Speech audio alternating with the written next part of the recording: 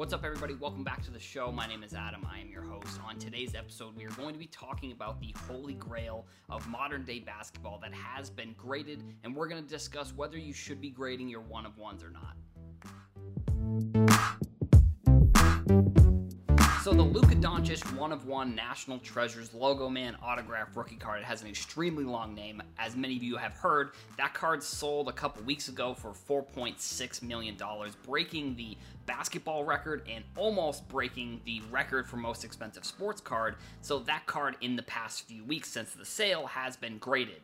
It received a BGS 9, and I think the question that I get pretty often after I'm talking about grading one-of-ones is if you even should grade one-of-ones. And I think there are a few factors that go into why you should or shouldn't be grading your one-of-ones. I think the first one is just going to come down to, does it affect the value? And I think that's a question that is kind of hard to distinguish one way or the other, because since it is a one-of-one, there aren't really many other comps. So like this one-of-one Luka card, sure, this card sold for $4.6 million, but does it just being graded, does that make it more valuable? And I don't necessarily think there is a real way to tell, because with these one-of-ones, it really is just, it comes down to how much someone is willing to pay for the card. I think if you are grading a one-of-one that's more of like a base card, so if you're looking at like an Optic or like a Prism, or, you know, a Donruss, or any of these one-of-ones that are non-like autographs, non-National Treasures cards,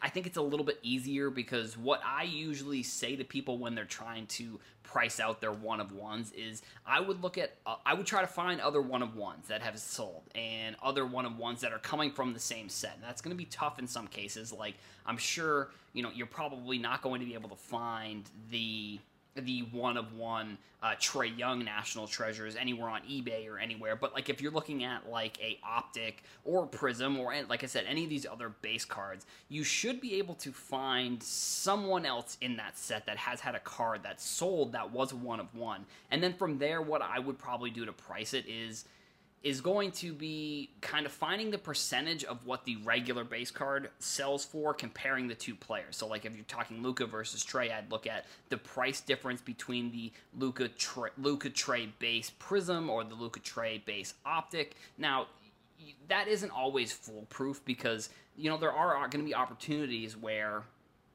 some cards may be undervalued, in the sense that like the percentage across the board isn't exactly equal. You know, like you're not going to find that like a Luka base Prism versus a Trae base Prism, you know, that may be 40 to 50% difference in price, but like an Optic may be 30 or 40% difference. So like there's not going to be an exact science, and I know people probably have a bunch of different ways. So people watching the video, if you have a way that you're actually basing your pricing of a one-of-one, make sure you leave that in the comments, and make sure you hit the like and subscribe button as well. I would really appreciate that. So, grading the one-of-one, should you be doing it?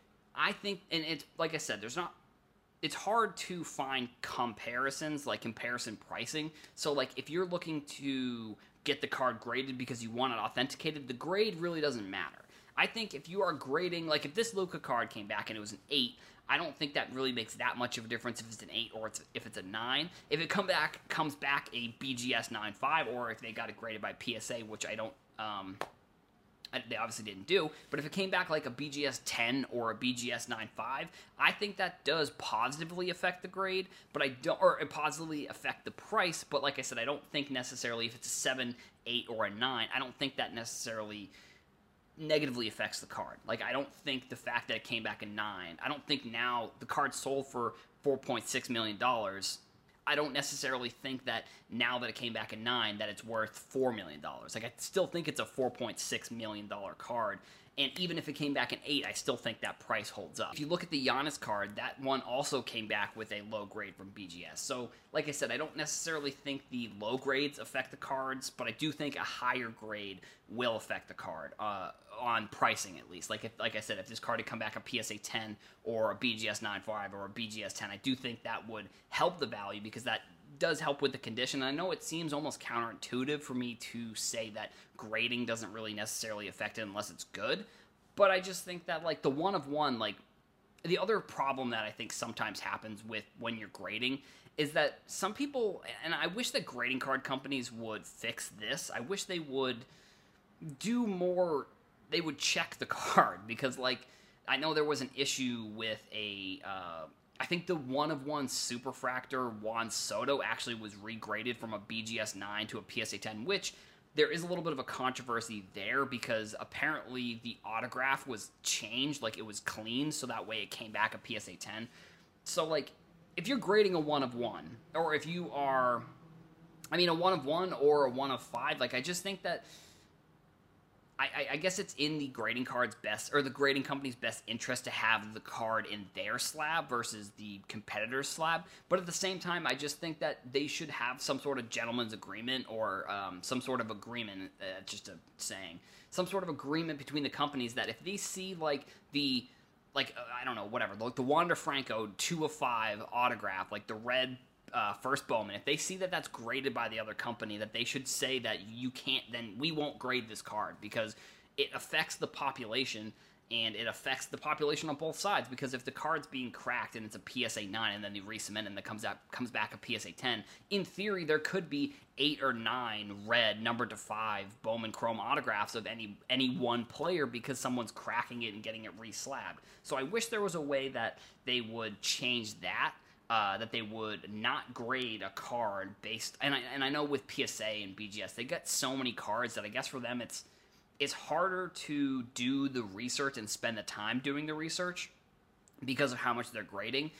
But I just think realistically there should be a way that they can look at the card and say, we're not going to grade this card because it's already been graded if it's a low number rookie. And I guess they obviously can't do that with every single set, but if it's a, I think they should at least do it with the number to 5s and the Superfractors, or the one of ones. I think they should at least spend the extra time, because those cards, like I said, a high grade on those cards affects the prices much more than a low grade. Like, if you have let's just say one of the red number to 5, I'm going to use the same example. If the red number to 5 Wander Franco is a BGS 9, if that card gets graded, it's the same thing with, actually, I guess we could use the example of the Juan Soto. That Juan Soto PSA 10 is going to be much more valuable than a BGS 9 or even a BGS 9.5. Now, the problem with that Juan Soto is, like, obviously it was altered, but PSA doesn't know that. And this almost gets to the point where, you look at the backlog that I've talked about in previous videos about, like, if BGS and PSA could create some sort of backlog on their side, which I think should probably exist, and, like, I don't know why it wouldn't exist, is, like, a photo, if you could just type in, like, what the card is, and maybe they would even have to, I think if they were to offer some sort of different service, they would have to change kind of the way they do business, maybe in a way, and maybe charge a little bit more for some of these more expensive cards, which they do. But also at the same time, if you're doing a number to 5 or a one of one, they should charge more for those cards, because there should be more research that's done on number to 5s and Superfractors than just a regular base card. Because, like I said, the difference between a BGS 9.5 and a PSA 10 is going to be very significant for one of these number to 5s. And if someone gets a BGS 9.5 and they get it regraded, that affects the population report on both sides. Because, obviously, you're not going to have more than 5 graded from any specific company. But, you could if someone just keeps resubmitting it and they keep giving it a grade. Like, I don't know. I just wish there was a way that maybe they could charge more for some of these low number parallels, and just so that way they can make sure that it's not being graded, and almost like a gentleman's agreement that they would, like I said, that they would not grade a card if it's already been graded by a different company. Like the base cards, there's nothing you can really do. There's no way to really distinguish. They don't have any distinguishing features that would affect how you could say that this card was already graded. There's really no way to change that aspect of it. And I almost think that with the one of ones, I think it would be kind of an interesting idea if instead of giving it a grade, I think if they just gave it some sort of authentication or some sort of one of one grade, where they're not necessarily grading the card, but they're just saying that this is an authentic one of one, and because we don't want to, because grading, whether we like it or not, it affects a card and it affects the price of the card. So, like, a one of one shouldn't be necessarily affected by the grade of the card. Now, it is, obviously, like I've talked about examples of why I think it is, and now there's no way to prove it one way or the other, and I'm interested to see if people disagree with me on that fact. But I just look at it and say, if BGS or PSA were to just say this is an authentic one of one and not give it a grade, I think that would be, at this point, it would be hard to do in the industry because of how many of cards like one of ones have been graded. So just to out of the blue change the way that the concept and to change the one of one grading, I don't necessarily think it would take a lot longer. That they would have to do some sort of cutoff date. It would have to be all cards graded, or all cards made after 2020. Let's just say one of ones that are 2022 and past that. Those are the ones that are going to be. Those are the ones that are going to be. They're not going to be graded. They're just going to have an authentication sticker, and you're not going, or their authentication case or whatever they end up doing, and they wouldn't have like a 10 or a 9 or a 9.5. I just think that would be a concept that I think it would be good for the industry, just because it would take the grading out of the price of the card, which I think is a good thing, and I think is something that would be good for the industry as well. And when it comes to this Luka card, like I said, I don't think it necessarily affects the price. If it had come back at 9.5 or came back at 10, I think that would probably up the price a little bit, just right off the bat of getting it graded.